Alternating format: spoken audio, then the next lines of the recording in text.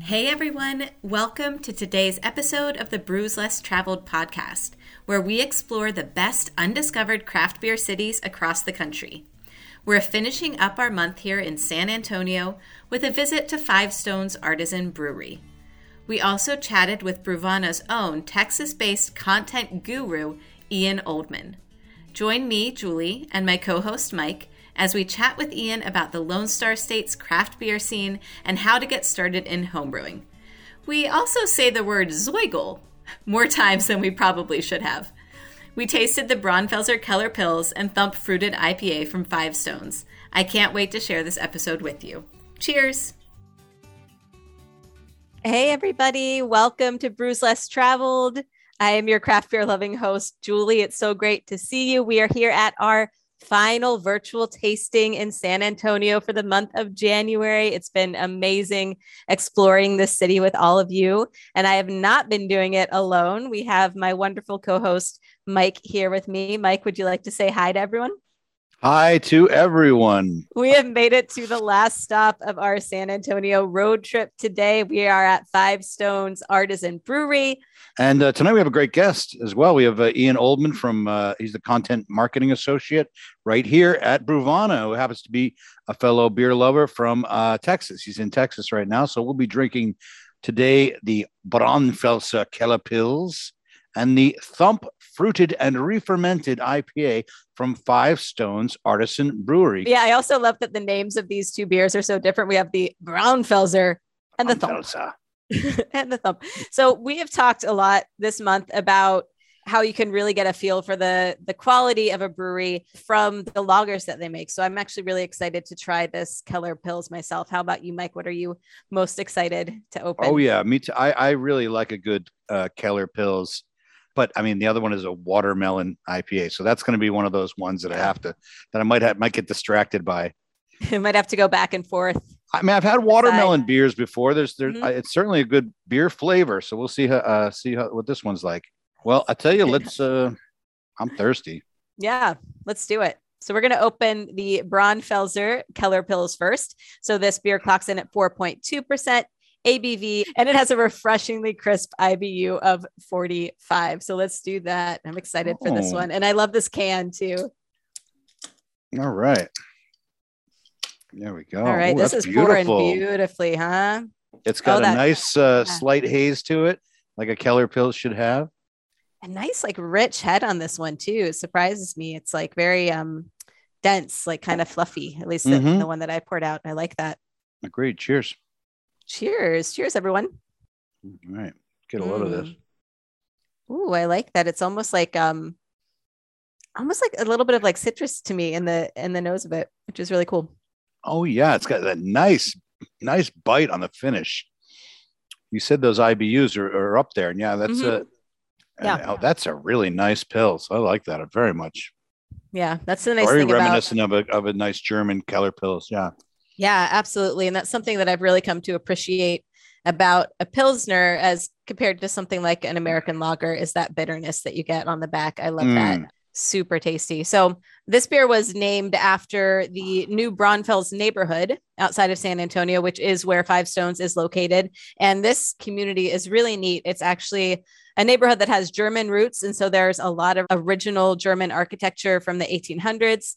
And if you recall from our second episode, Pils is the German kind of word. It's a German style Pilsner. They usually call it Pils. So it makes sense that this one is called a Pils as well. Yeah, I actually about 10 years ago we went on a tour of Germany and Austria, and Munich is such a cool town. And to be like, I was a tourist there and like went to the Hofbrauhaus and it's very touristy, but my God, was it fun. It's fun. Just filled with people, and they put you at the communal tables. So we became fast friends with the people who were at the table with us, and you have to drink out of a liter size steins. It doesn't matter if they have any other sizes; you have to drink out of the liter size. And the band is playing there, the traditional music, and it was a great time. I was like, why don't we live in this town? It was really cool. This particular is called a Keller beer, right? Which translates to cellar beer. Keller beers originated in Bavaria, where Munich is, in the Middle Ages, where the beer would be brewed in the cold months and then it would be lagered in caves, creating a natural cellar for fermentation. So that's where the Keller Pils comes from. Mm-hmm. Yeah. So it's also known for, sometimes it can be a little bit hazy, a little more gently carbonated. So even though it had that nice head as you're drinking it, it's not going to be quite so fizzy in your mouth as maybe some other Pilsners. And that's usually because they were traditionally served from a cask. There are also two related styles, and these are called a Zwickel beer and a Zeugel beer, which I mentioned solely because they're fun to say. And these are typically weaker and darker. They're a little bit less hop forward than the traditional Keller beer like we have here. Right. I had a couple of Zwickel beers in Austria, and really nice, really just so refreshing. Great daytime beer. Yeah. And like you said, Zeugel beer is just too fun. Zeugel. Let's go around saying Zeugel. Zeugel we beer. Just had a brewery that on one of our tours, Zeugel Brew in Portland. Oh yeah, they have like a big festival out in Portland called, I think, Zwickelmania. I don't think I've had a Zeugel beer. I have not either, because I would remember if I'd had a Zeugel beer, because I probably would have said yes, you definitely remember that. I would remember that. Well, let's learn a little bit more about this brewery. Five Stones Artisan Brewery was opened by homebrewer Seth Weatherly in 2016 after his family and friends convinced him to take his hobby to the next level. Yep. As they so often do. It. Yes, you must. This beer is too good. They definitely started out really strong too. So they actually won a Great American Beer Festival medal in their first year, which I mean, that's pretty wild. They won the first ever startup brewery challenge through Brewbound. I believe that same year too. So these days they're known for making a lot of fruit forward beers, like the one we're going to try later. So I'm excited to taste that one, and also hosting some really fun community events as well. And now that we got a little preview of Five Stones, let's check in on our top 10 things to do in San Antonio. Our first tip is to head to the historic Market Square for some great food, shopping, and live music. The pedestrian mall covers 3 city blocks and makes you feel like you're stepping into Mexico itself with the themed storefronts and decor. Head there for Cinco de Mayo or Dia de los Muertos for a real treat. Yeah, this market seems Dia de really los cool. Muertos. Dia de los Muertos. Yes, it sounds really awesome. It looks amazing. And our final thing to do in San Antonio, our final thing, teardrop, is to visit Hopscotch San Antonio. This is an interactive art museum where you don't just look at the art, you actually totally become it, which is really cool. So it's fully immersive. It's an art experience where you get to walk through and into and over and under the art itself. So there's a rainbow cave made from recycled bags. There's a light show where the art shines on your own body. So it's super cool, really neat. You know, it's not a museum where you can't touch anything. It's a museum where you should touch everything and be part of everything. Yeah, I definitely am going to head to San Antonio sometime soon. And I want to go to Austin as well. And they're close to each other. So yeah, that would be a good road trip. It really would. Houston, last month's city, check that out as well. Yeah, there's some great beer towns in Texas, and we can make a whole Texas beer trip, Texas beercation. I love it.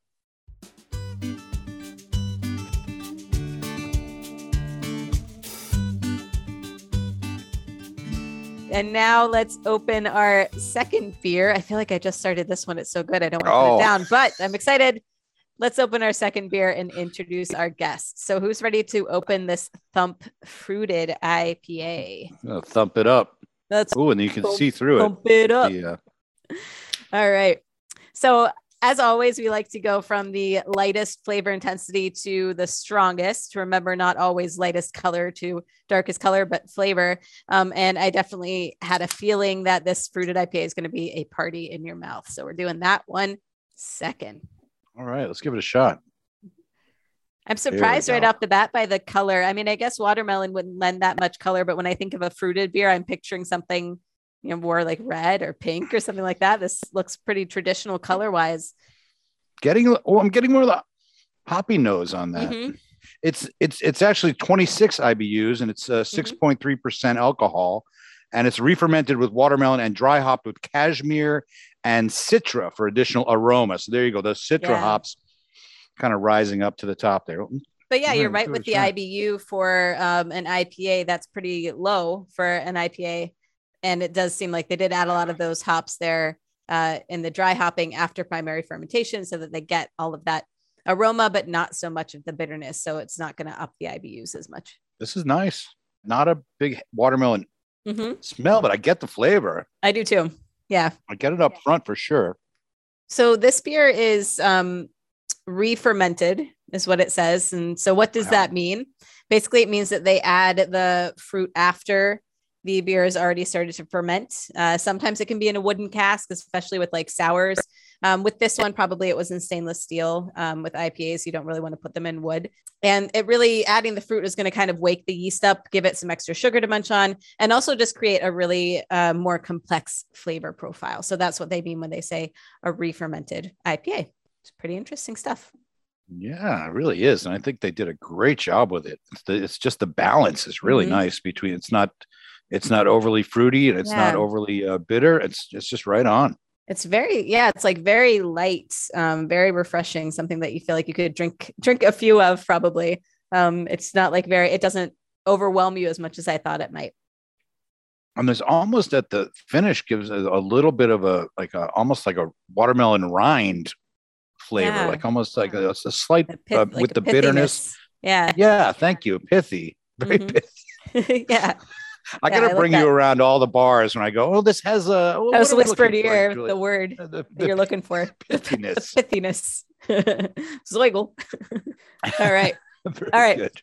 Without any further ado, let's welcome our guest for tonight. We have Bruvana's content marketing associate and our resident Texas resident. See what I did there? Ian Goldman. Oh. Welcome, Ian. We are happy to have you. Hey, how y'all doing tonight? We're having a blast. We're having fun. We're just zoigling and pithing along here. You got the 5 stones there? Mm-hmm. Yeah. The thing I love about that brewery is I don't know if you've seen this, but their breweries or their beers just like emit light. It's like turning a lamp on when you pour them into a glass. They're just so visually appealing. Yeah, they're very bright, very effervescent, beautiful. Completely different flavors. Yeah. So what are you drinking tonight, Ian? Speaking of, what are we drinking? I have a fellow San Antonio brewery that y'all went over, I believe, last week. Weathered Souls. I'm drinking their oak aged Helles. It's good. It's solid for the style. It's really got that banana flavor, that sort of like banana bread. It's crisp. It's light. Good style. A little peppery, just a hint of pepper, which is good. Yum. Do you get any of that like oakiness from it? I love that kind of oak, the flavor that oak can impart sometimes. It's definitely it's more mild. I feel like it contributes more to the body almost as far as sort of an implication of it being an aged wood. A little whisper of oak.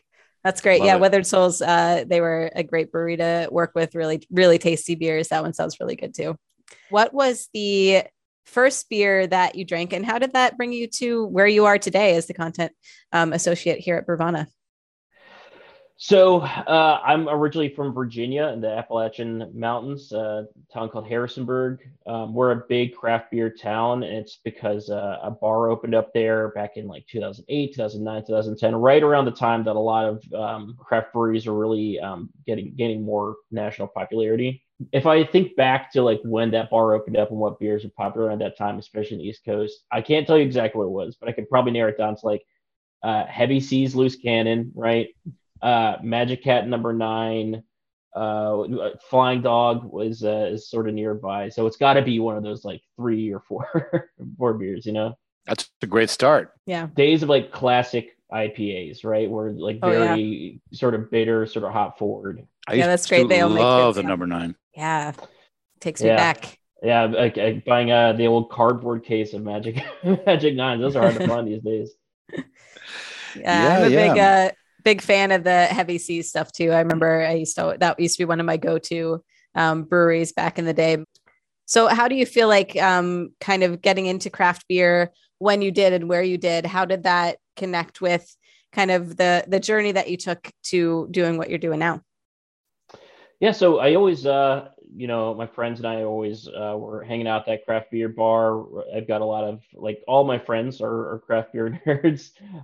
So I moved to Austin to work at a newspaper here. I was a journalist.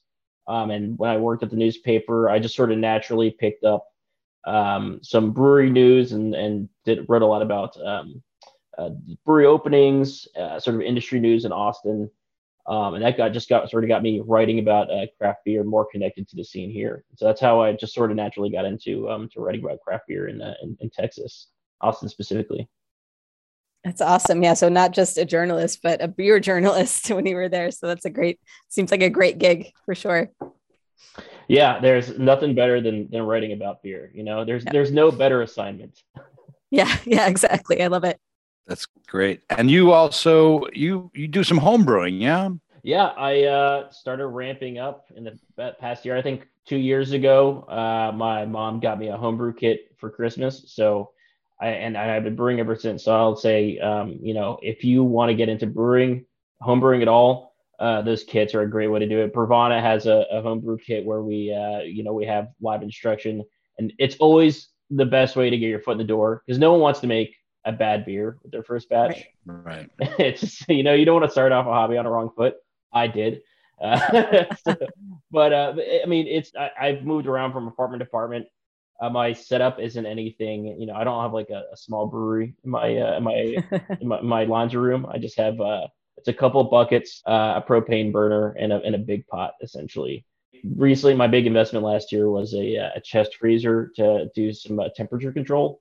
But really, if you're like me and you're moving around from apartment to apartment, you'd be surprised how much brewing you can get done with a couple buckets and a heat source. Yeah, I mean, I feel like that's where everyone starts. When you hear all the origin stories of the brewers that we interview, it's all like brewing in my basement on like a propane burner. Like that's definitely not that unusual, and it really can be so approachable in that way too, just starting out small. And then as you perfect the craft and keep working, kind of graduating and evolving and trying some new equipment and things like that. But yeah, like Ian mentioned, those kits on Bruvana are awesome. I feel like when I started homebrewing in 2009, which is a very long time ago. And I remember just like finding some books at the homebrew supply store and like some YouTube videos. And that was like the extent of how I learned, but like to have a live instructor who can really like talk you through not just how to do it and what you're doing, but why you're doing it is super cool. So definitely second that recommendation for sure. Yeah, it's hard to find. It's sort of hard to find homebrew information now. Mm-hmm. I imagine back in 2009, God, you would have had to go to like an actual library for that stuff. Yeah, right. Absolutely. I'll go to the card catalog. Home brewing. Where's the home brewing? No, I was going to say this probably was books on it. Yeah, somewhere in the library. Yeah, it's such an old. Although in Prohibition, maybe they burned all the old brewing books. That'd be so sad.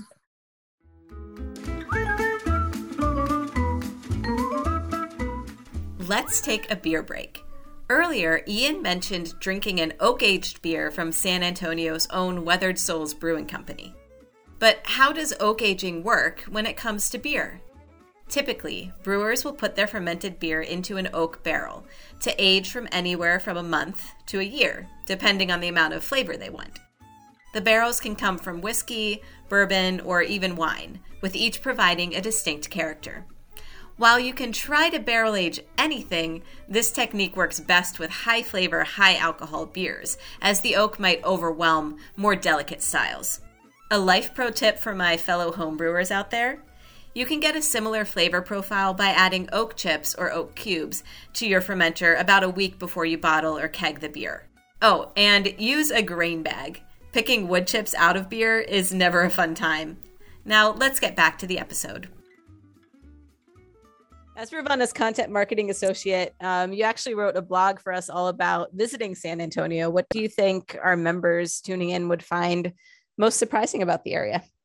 I live up in Austin. Austin's about a 90-minute drive to San Antonio, so I've done it a couple of times. It depends on if 35 is going to be cooperative or not. So I was lucky to have some familiarity with it. But I think what would really surprise people about San Antonio is that it's massive, both in its footprint and in how many people there. I feel like San Antonio sort of plays fourth fiddle to Austin and Houston and Dallas in terms of sort of national recognition, but it's the seventh largest city by population in the United States. Like it's not a developing town. It's this historic, deep-rooted town where so much of like Texas and Tejano culture comes out of that area, and it's big. So there's tons to do, and it has this bridge between like centuries of Texas tradition to sort of like contemporary taste and modern trends. That's pretty cool, and it's quite frankly hard to find in a lot of developing and emerging cities. Yeah, for sure. I'm just picturing kind of how the Alamo looks, this very like old classic historic building, and then just like the modern downtown right there beside it and behind it, like that pretty much sums it up, I think. Yeah, it is pretty interesting. It's all the pictures of the Alamo do a pretty good job of hiding the fact that it's in between like four interstates, right? Yeah, it's like the pyramids. If you see a photo of like the pyramids from the right angle, there's just like a downtown like metropolis out of the distance behind it. It's so strange.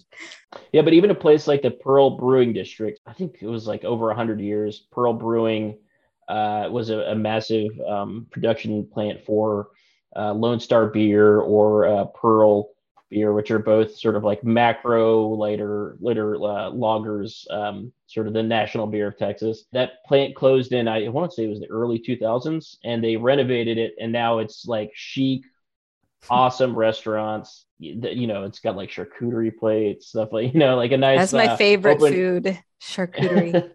And like open air farmers markets, so they took this place that has, it's a very historic district, and they refurbish it to be a really awesome spot to go on the weekends.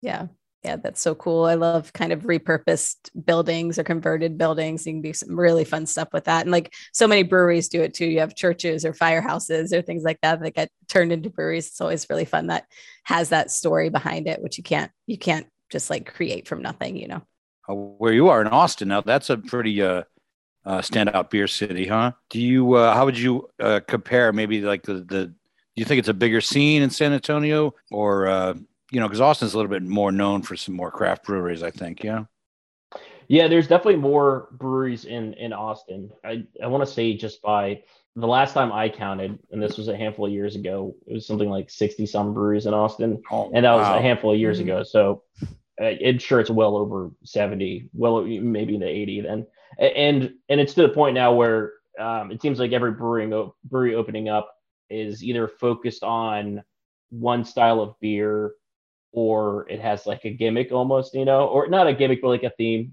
where that they're trying to bring in a certain crowd. Like the last brewery I heard of that's opening in the Austin area is going to be like retro gaming themed, or sort of like video game nerd themed. Nice. So bringing that crowd, San Antonio, despite it being a larger city, has a smaller beer scene in terms of just by sheer volume of breweries. But I feel like that's definitely allowed for these breweries to be more expressive, to take more chances. I feel like you can definitely take more chances on beers that may not appeal to everyone when you don't have the insane competition that breweries in Austin do. That's wild. I mean, we have that same sort of thing in New York here, where we have, one of the most populous places in the country, and we have less than 40 breweries within the city limits, and so we're not considered a big beer town because you compare us to the other places with much smaller populations, like you said, Austin or Boston is supposed to have more than 60. And about 10th the size of New York. So we're still working on it here.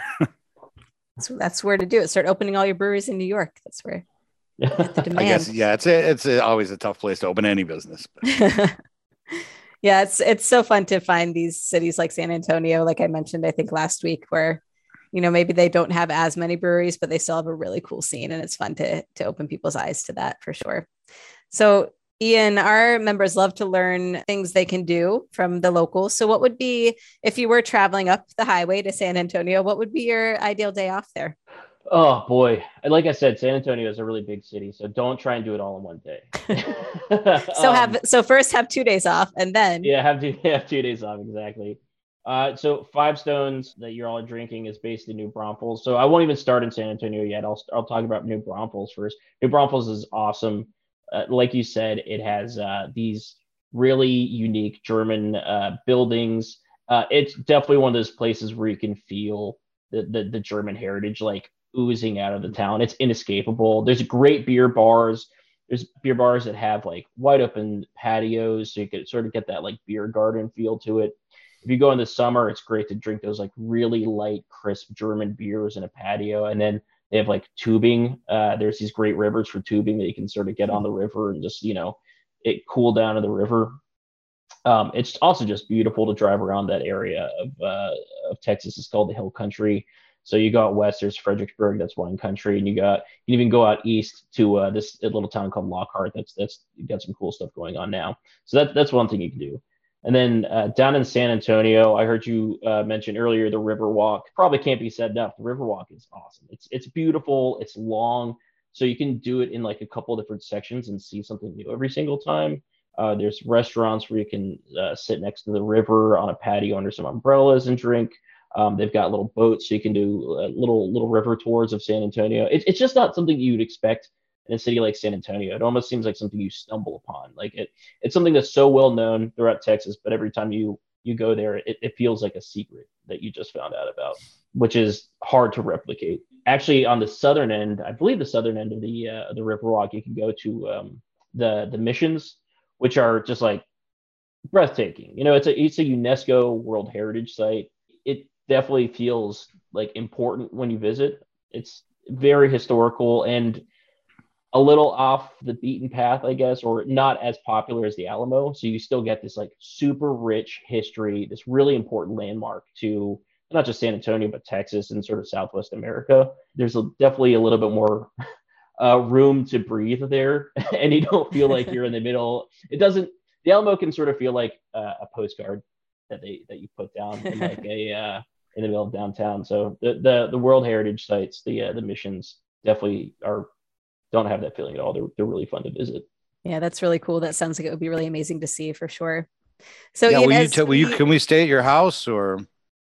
Yeah, I got an inflatable mattress that we can make work. I'm just going to be floating on the river in San Antonio. I don't know about you guys. I'm just going to float away. Take that inflatable mattress and take a. Yeah, take the mattress on there. That's a good idea. There you go. I love it. A couple of German beers floating down the river on a mattress. That's my weekend. All right, Ian, as we wrap up here, it is time for our rapid fire questions. So your mission is to not think, just answer. Are you ready? I'm excellent at not thinking, so I'm definitely ready for this. I'm probably the best at not thinking. Yeah. Love it. Okay, here we go. New Year's resolution. Brew more. If you could drink a beer with anyone dead or alive, who would it be? John Cleese. What's your spirit animal? That would be a loon. Can you make a loon sound? Oh, I'll try. Yes. Something like that. They're hard to replicate. I don't think my vocal cords. It's the strangest sound I've ever heard. Yeah. All right. Loons. All right. Beer style that's so last year. Honestly, and this is gonna piss a lot of people off, Pilsners. The crispy boy beers. Damn fighting words, huh? Yeah. Maybe it's because of in Texas and it's like such a dominant beer style here, but that's what I've heard. You could throw a rock and hit a Pilsner here, There you go. Okay, that's fair. So what's the beer style of 2022? I would probably guess. Well, you're drinking what? You drank a Keller beer? Mm-hmm. Yeah. I think you're going to see a lot of like historical styles get revived. I've already seen a oh gosh, I forget the style, but it's like a Coit beer, like a Dutch Coit beer. I've seen that get brewed. Yeah, it's just not something you see a lot. So I think anything new that can be drawn up from the past, I think that's gonna get more prominence this year. I like that. That's like a good hot take because I feel like most people say like, oh, like lagers and pilsners are the thing, but I feel like that's been going on for a little while and putting this kind of classic spin on it where it might still be something similar to a traditional pilsner, but it also is even going even more traditional to go like back to these classic styles. I think that would be really cool to see. And even regional too, right? So like I know there's a brewery in Austin did like a South African lager, I want to say. Oh, cool. It's different. Yeah. It tastes like a lager, but it's different. That's awesome. Well, we got to make sure somebody's going to brew that Zeugel beer. Zeugel beer. Got to have a Zeugel. Ian, it's been a pleasure having you. Is there anything that you would like to plug? We launched our blog page on the Brewvana's website. So we're going to be writing about all the Brews Less traveled cities that we visit from here on out on there. And they're going to include tips on great little afternoons to spend, sort of the best breweries where you can find certain types of beer. If you want to gram yourself, we're going to try and include some awesome places to tag yourself on the gram. So please check that out. I think it's going to be a great resource for our members that want to learn more about the cities that we're going to. Yeah. All right, folks, that's it from me. Be sure to tune in next week as we introduce you to your new permanent Brews Less Traveled host. Some of you may recognize this person from certain holiday beer box events. That's all I'm going to say about it. And we'll take you to a city that is sure to be a fun stop on our craft beer road trip. In fact, not only does it have more boulevards than Paris and a city park twice the size of Central Park, it also completely ignored prohibition. So we know its beer scene has to be out of this world. We can't wait to bring you there next week. Cheers, everyone. Prost. Bye, everybody.